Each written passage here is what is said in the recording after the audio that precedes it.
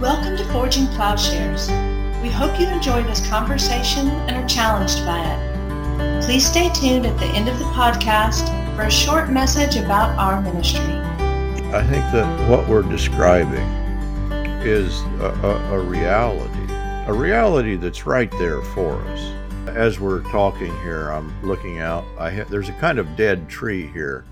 I'm regretting, someday I know this tree is going to have to come down, but I actually very much enjoy this dead tree because there's a woodpecker that has come and he comes fairly regularly because it clearly is attracting all the bugs. And a cardinal has come and landed in the same tree. Mm-hmm. And so I think there's a sense of a place. If you will indulge me, I'll read the last part of my little story about liberty. And actually what I'm describing here is a very well-known this may make it boring to explain what it is, that it probably shouldn't take this explanation, but I'll go ahead and put it in. And that is that in every place where people find contentment and happiness, or there is a place of creativity, that these are often described as third places, a place that is not your work, it's not your home, but it's a kind of unthreatening third place where you can go and just be who you are, that you're a father, or you're not an employee or an employer. You're just who you are. And I think that in every culture, that it is those cultures who encourage and develop third places that in fact are going to find peace and creativity.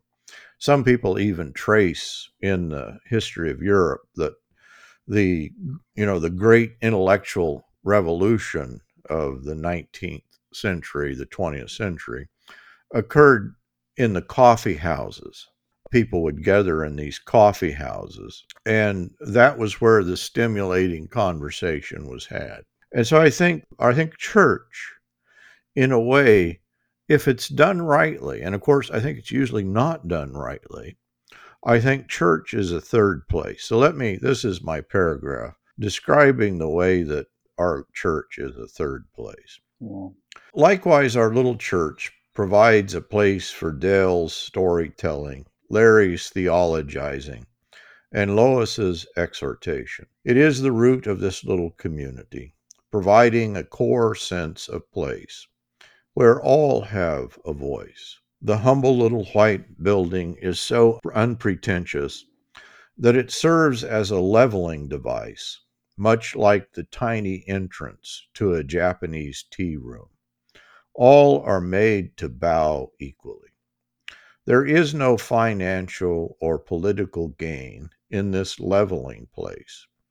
Those interested in the vestments of power, the presumption of self-importance, would feel ridiculous in the society with the singular prerequisite of willing acceptance. I have never heard an angry word spoken, as even the most serious topics are approached with great good humor and regard for the feelings of others. The homely surroundings, by definition, do not admit snobbery or exclusion.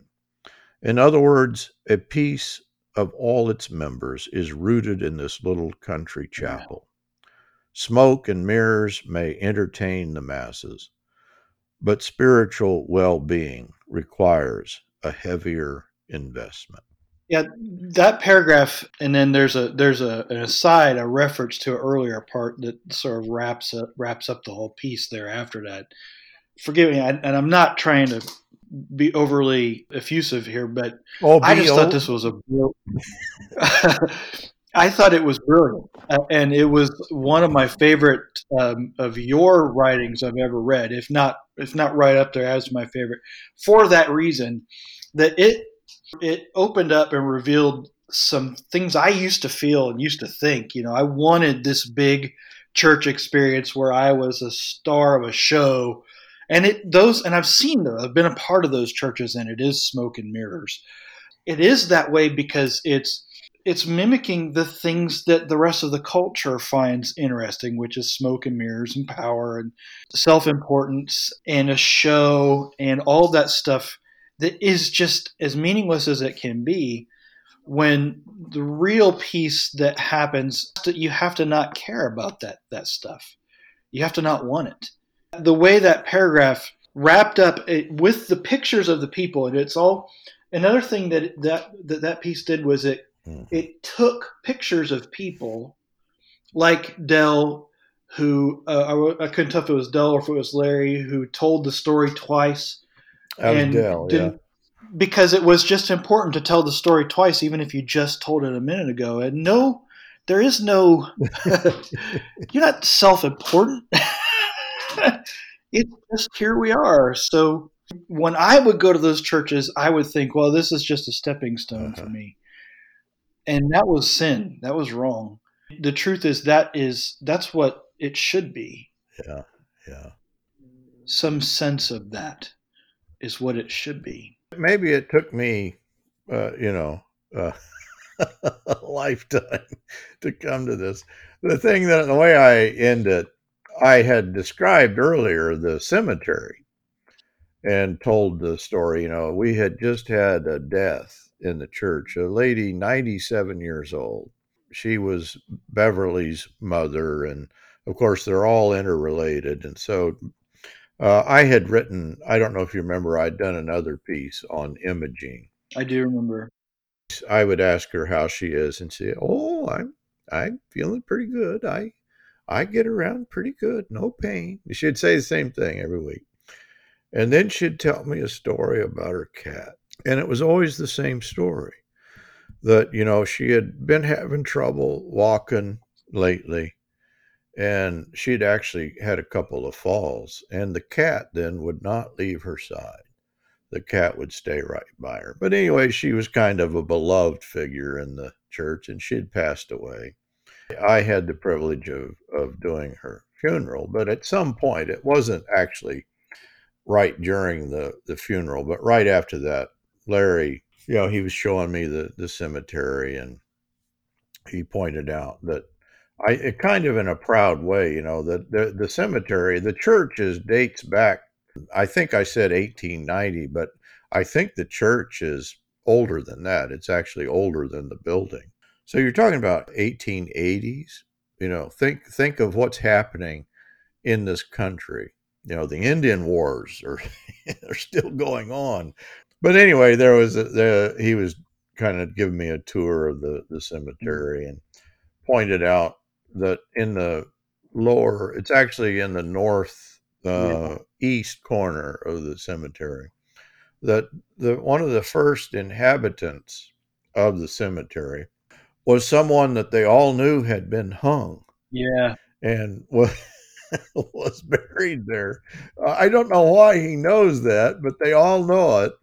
And of course, he was kind of proud, that, in our cemetery, that we really just don't discriminate. We don't harp on the finer points of doctrine, that horse thievery or, small indiscretions can be overlooked.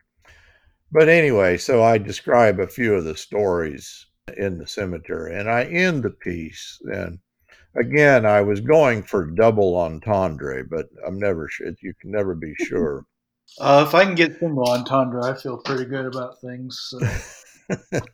If you could be buried in this lovely obscurity, this place out of time, without longing for bigger and better, there is an open plot south of Edgar Crew, who is the man who had been hung, about 2 yards west of Imogene. The price of entry is $60 and a life. Larry had expressed to me, he was a little worried because the church is in such a beautiful place. The cemetery kind of overlooks the wood, and the plots are so inexpensive that he expressed some worry that we would just be inundated by interlopers who would come in and buy them all up.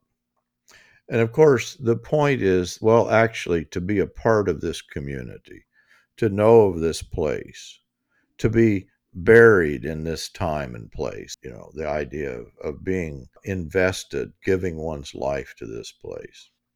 That's the price to be a part of this group of people. Amen. And so I conclude the piece.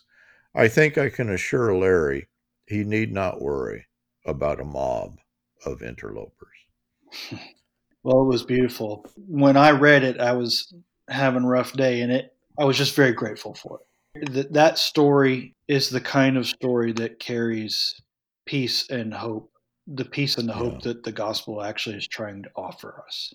And it puts legs on. Because we do a lot of theology, and we talk about things in these sort of highly theoretical realms, but theology is going to include Jim and Betty Mayer Goat Farm award-winning goats, people wondering if their burial plots are too cheap and if they're going to get inundated. And it reminded me a lot of the kind of peace that I get reading about Port William or reading the poetry of Barry, or for that matter, reading the stories of the Old Testament and seeing their brokenness and their differentness from each other, even in those old stories. I have to say that this idea of appreciating a narrative has been a long endeavor for me. It's not one that should have been that difficult for me, because my own father was a great storyteller.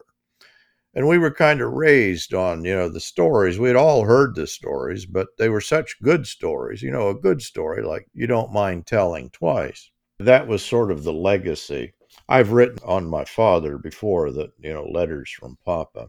As a child, and our imaginations were populated by these people, these characters, just in a small Kansas town that he had known growing up, that he had this profound appreciation for people. He loved people and saw, the uniqueness in people that he met. And I think that's a sensibility that we all need to develop. That in some way it's very hard for us to do. Part of my life, I talk like I'm nearing death or something all the time, but I think that at this end of my life, coming to appreciate that has been the community that we have, the Forging Plowshares, that maybe through the trying circumstance that we've had, I've come to know people. You and I had a strong friendship that has been deepened, but then also people here in this community that came to our side in the midst of our own personal plague. And then there were people who, you see a side of people, and I've come to just appreciate some of the people in our community, that they just seem to have this gift for appreciating people and loving people and not trying, there's no desire to critique them or change them, but to do life together. And I think that's sort of our motto here, of Forging Plowshares, that we're really just kind of doing life together. It doesn't need to be anything dramatic. We may be changing the world, but in a very tiny way, in our small plot of land, right, in this small place in the world. If you think about and I wanted to change the world, but if you think about what you're saying when you say that, you're talking about yourself in such big terms, when we're supposed to think of ourselves in really small terms. We are the image of God. We are not God.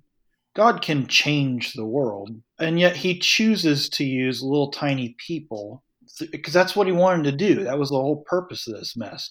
You're not supposed to change the world. You're supposed to live in your little part of it and be like a little tiny version of what God is in that little part of it. I think that what we suffer from, what I presume we suffer from, is this rugged, modern, Western individualism. And I don't say that in saying that that's a new problem. It's the same old problem. It's just, it's got a very seductive language to it that says that we are bigger, we can rise above, we can become more than we were. Wendell Berry always talks about it in terms of going and making something of yourself. If you've read any of his essays, I think it's The Long-Legged House, which we actually read in one of our Plowshares courses recently, where Wendell himself was, and he's a great writer. He's just a superb writer. Went to New York to write because he's from Kentucky. And everybody was telling him, you have to stay in New York. This is where you'll become great. This is where you'll do great things. You can't go back to Kentucky. And sort of rejecting all of that, decided he didn't want to write about anything else other than the small community life. He wanted to get smaller. The way I used to preach it when I was preaching through Matthew is when Jesus would talk about having the faith of a mustard seed. Maybe I'm twisting him a little bit here. I've done it before, but I don't think that he was saying that you can have, like, you either have faith or you don't have faith, you know. How much faith have you got? Well, I've got a whole pumpkin seed of faith, you know. It does. That's not the way it works. You either have faith or you don't have faith. But what Jesus was always trying to get people to understand is that the kingdom works out in these very small ways. It's like a little piece of yeast. He compared us to a bacteria that sort of spreads out through a whole lump of dough, or it's like a little tiny mustard seed that grows into a great big weed that undermines, it uproots a garden. If you could just believe in this little tiny things, then that's what really makes a difference. That's why I think Wendell says you practice resurrection. You just live out in these little tiny ways, being with each other and loving each other. Yeah, I'm sad. I am broken up by the fact that there's so much evil in the world. I can get so distracted and so obsessive about it. And yet the real peace has to be lived out in your own yard with your own neighbors. I don't think there's a clean way to say, oh, so here's your resolution, because it isn't. You have to trust things to be left unresolved and trust that it will be resolved someday. Yeah, I think that's the theological point, is I think that what we would do theologically is make our theology serve a resolution that we would like to come up with. I think that, in fact, what we're left with in Scripture is an unresolved problem. It's partially resolved. We're pointed toward the answer, but it's an open-ended resolution that is still unfolding. And what we would like to do is bring closure in our various doctrines of eternal torturous existence or heavenly gates that we could imagine. But of course, none of those things actually serve in the place of an actual resolution. And so I think the very nature of Christianity is such that it's open-ended. But that open-endedness is an openness to the world. And it lets the world come in and have its meaning and its place as an unfolding part of the resolution. I haven't really written an essay or attempted to write a theological article for some time. I think what started happening a few years back was I started to be more interested in trying to explore that truth. The gospel means I'm turning a little more earthbound, a little less heavenward. Someone might think that sounds like a complete contradiction, but to be more earthly and more other-oriented. And so I've tended to focus more on the people around me and the things around me and the creatures around me, the natural world around me, and seeking the restoration of those things, or at least an understanding of those things. What's occurred to me is that memory is so important, that we remember. This is a very Jewish kind of thinking, I think. You always are remembering and retelling stories to carry those with you for the next person to carry those with them as well, because there's value in those. That's how a person continues to live on here. I mean, I believe in the resurrection, and all my eggs are in that basket, but more and more I'm this worldly oriented in my thinking about what it means to carry on a person's who they are. Yeah, there's a continuity. So that's the significance, I think, of resurrection, is that every other religion, there would be a break between the hereafter and now. And I think the meaning of resurrection is that whatever that is, there is a continuity. The new earth, the new heaven, it's on a continuum with who and what and where we are now. So that in some way, the world and body and embodiment that we participate in now, that's what is resurrected. That's what is restored. And I don't quite know what that looks like. I've often wondered. When I I spoke at my mother's memorial, all of us brothers got up and said something. I always thought, both my mother and father were from Kansas. They were from this small town in Kansas. Could they be who they are apart from the community of people, the particular time and place? Isn't that what we're saying about the church, about the community of the church? That who we are is that we know who we are in and through this community of people, this place, in some way, even a time. I think the time itself is redeemed. So that to extract us from out of that or to remove that from us, well, that would be to remove who we are, from ourselves, a kind of inherent contradiction. Right. That's why I think remembering stories, remembering people, we have to assume that whatever resurrection is, it's going to be a restoration of things like stories and people, and on some level, loss. If you're going to make right what was wrong, then we'll probably have to remember what was wrong in order for it to be made right again. If you'll indulge me, I wrote a poem for my grandfather. I was thinking of a painting that I have in my wall in my room. It's a painting he painted for me. I loved horses. I didn't know him as well as I wish I did because we moved around a lot. But I called this my grandfather's painting, and I think that there was a double entendre here, although I didn't know it until after I finished it. My grandfather, his beloved Jean long gone from his arms, having been stolen slowly piece by piece, must have struggled to learn to grieve, to comprehend her absence. I remember his home ornamented with her pictures, like demure smiling ghosts of her youth, shocking in their disparity to the hollow figure who had struggled to gasp her final breaths as she lay in her frail white gown. Her bed like an awkward stranger in the downstairs space he had made up for her.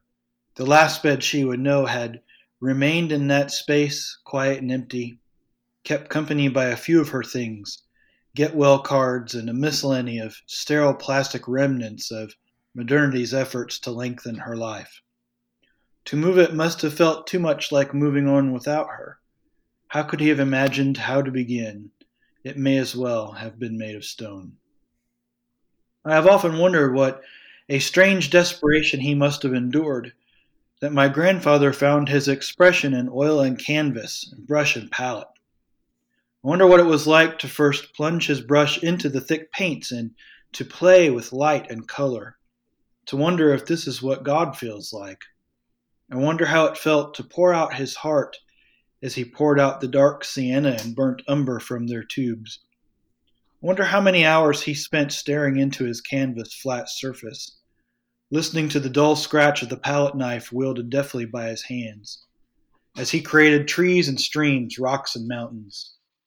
I barely knew him, but I can still see him in the brushstrokes of the painting he gave me when I was young. To please my childish infatuation, he had painted me a roan stallion, turned in profile behind an aged wooden fence, held with rusty nails and set against a clear fall sky, faintly clouded. In it I can see his love for me, but more for her. For me he painted the supple tones of the stallion's muscles. For her he simply painted, painting to ease his mind and his heart of his missing her, to allow some part of himself to forget the ache, to place it somewhere else than in his mind alone. It occurred to me when I was looking at the painting one day that so much of him is in the painting and that it's outlived him. And I walk by it so many times and don't even think about it. I would walk by it so many times and forget that there was this whole story behind it. And there it sits. in remembering that, it means that I trust in that pain is resolved and restored someday, that I have to sort of wait for it. But the stories are messy because they're about people, and people die, and they do things that are wrong. Yeah. There's a lot of tragedy. And in a sense, I think that what you're capturing in that, and I think in any authentic piece of writing, is the inherent, tragedy is the wrong word. That's the wrong way to put it. There's a kind of sweet sorrow, I think, that we can understand in death, in passing, in finitude, that you're capturing there. I'm never quite sure. You've articulated it in poetry, and maybe that's the only way to articulate it. I have felt the same thing in going to funerals, especially my own parents' funerals, and actually my in-laws' funeral. They all lived a long life and a good life. And the funeral was, there's a kind of sadness, but there's also a feeling of a kind of completion. And, to even talk this way, I'm never sure if anybody else feels it. That maybe it's the Christian hope. I don't know that does this. The story is ended, and we can look back on it and appreciate it for all of its parts and for who they were. That who they were is a completed portrait.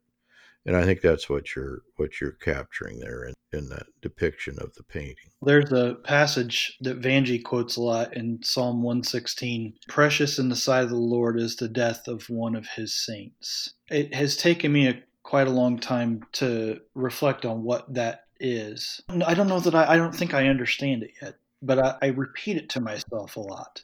It's not something I've wrapped my head around, but there is a beauty to it. This is, I suppose, sort of a somber end to this, but I'm not sure that there really is a way around it. I think that the trick, and maybe it's important to say that what we're not saying is, well, we're all going to die anyway, so let's just be happy about it. There's kind of what some folks are trying to say. Well, let's just let people die and just accept that. We look at death differently, but death and loss and all of those things, there is a restoration that our lives are supposed to be about, and that by living peacefully, we practice resurrection, we practice restoration by not valuing things like progress or the objective or the economy in that sense.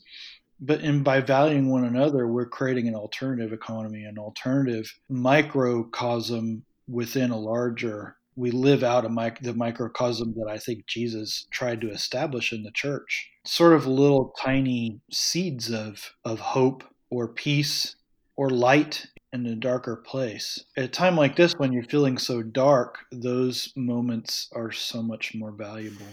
I've enjoyed our conversation. It's brought a little light into my life. Well, me too. I appreciate this, Jason. I've been looking forward to doing this. I think we should do more of these. You're the one that introduced me to Wendell Berry. You know that, right? Yeah, I do. I have introduced him to quite a few people now. It was during my divorce that I was introduced to him. He's been a huge factor for us. Yeah. And so you have that appreciation. You had that sensibility about things. And through you, I've come to share in it. So I thank you for that. Yeah. All right. Good conversation. Thank you, Paul. I appreciate it. Thank you for listening to this episode of Forging Plowshares. You can learn more and join our growing community by visiting forgingplowshares.org. Please consider supporting at patreon.com/Paul Axton or by donating at forgingplowshares.org/donate.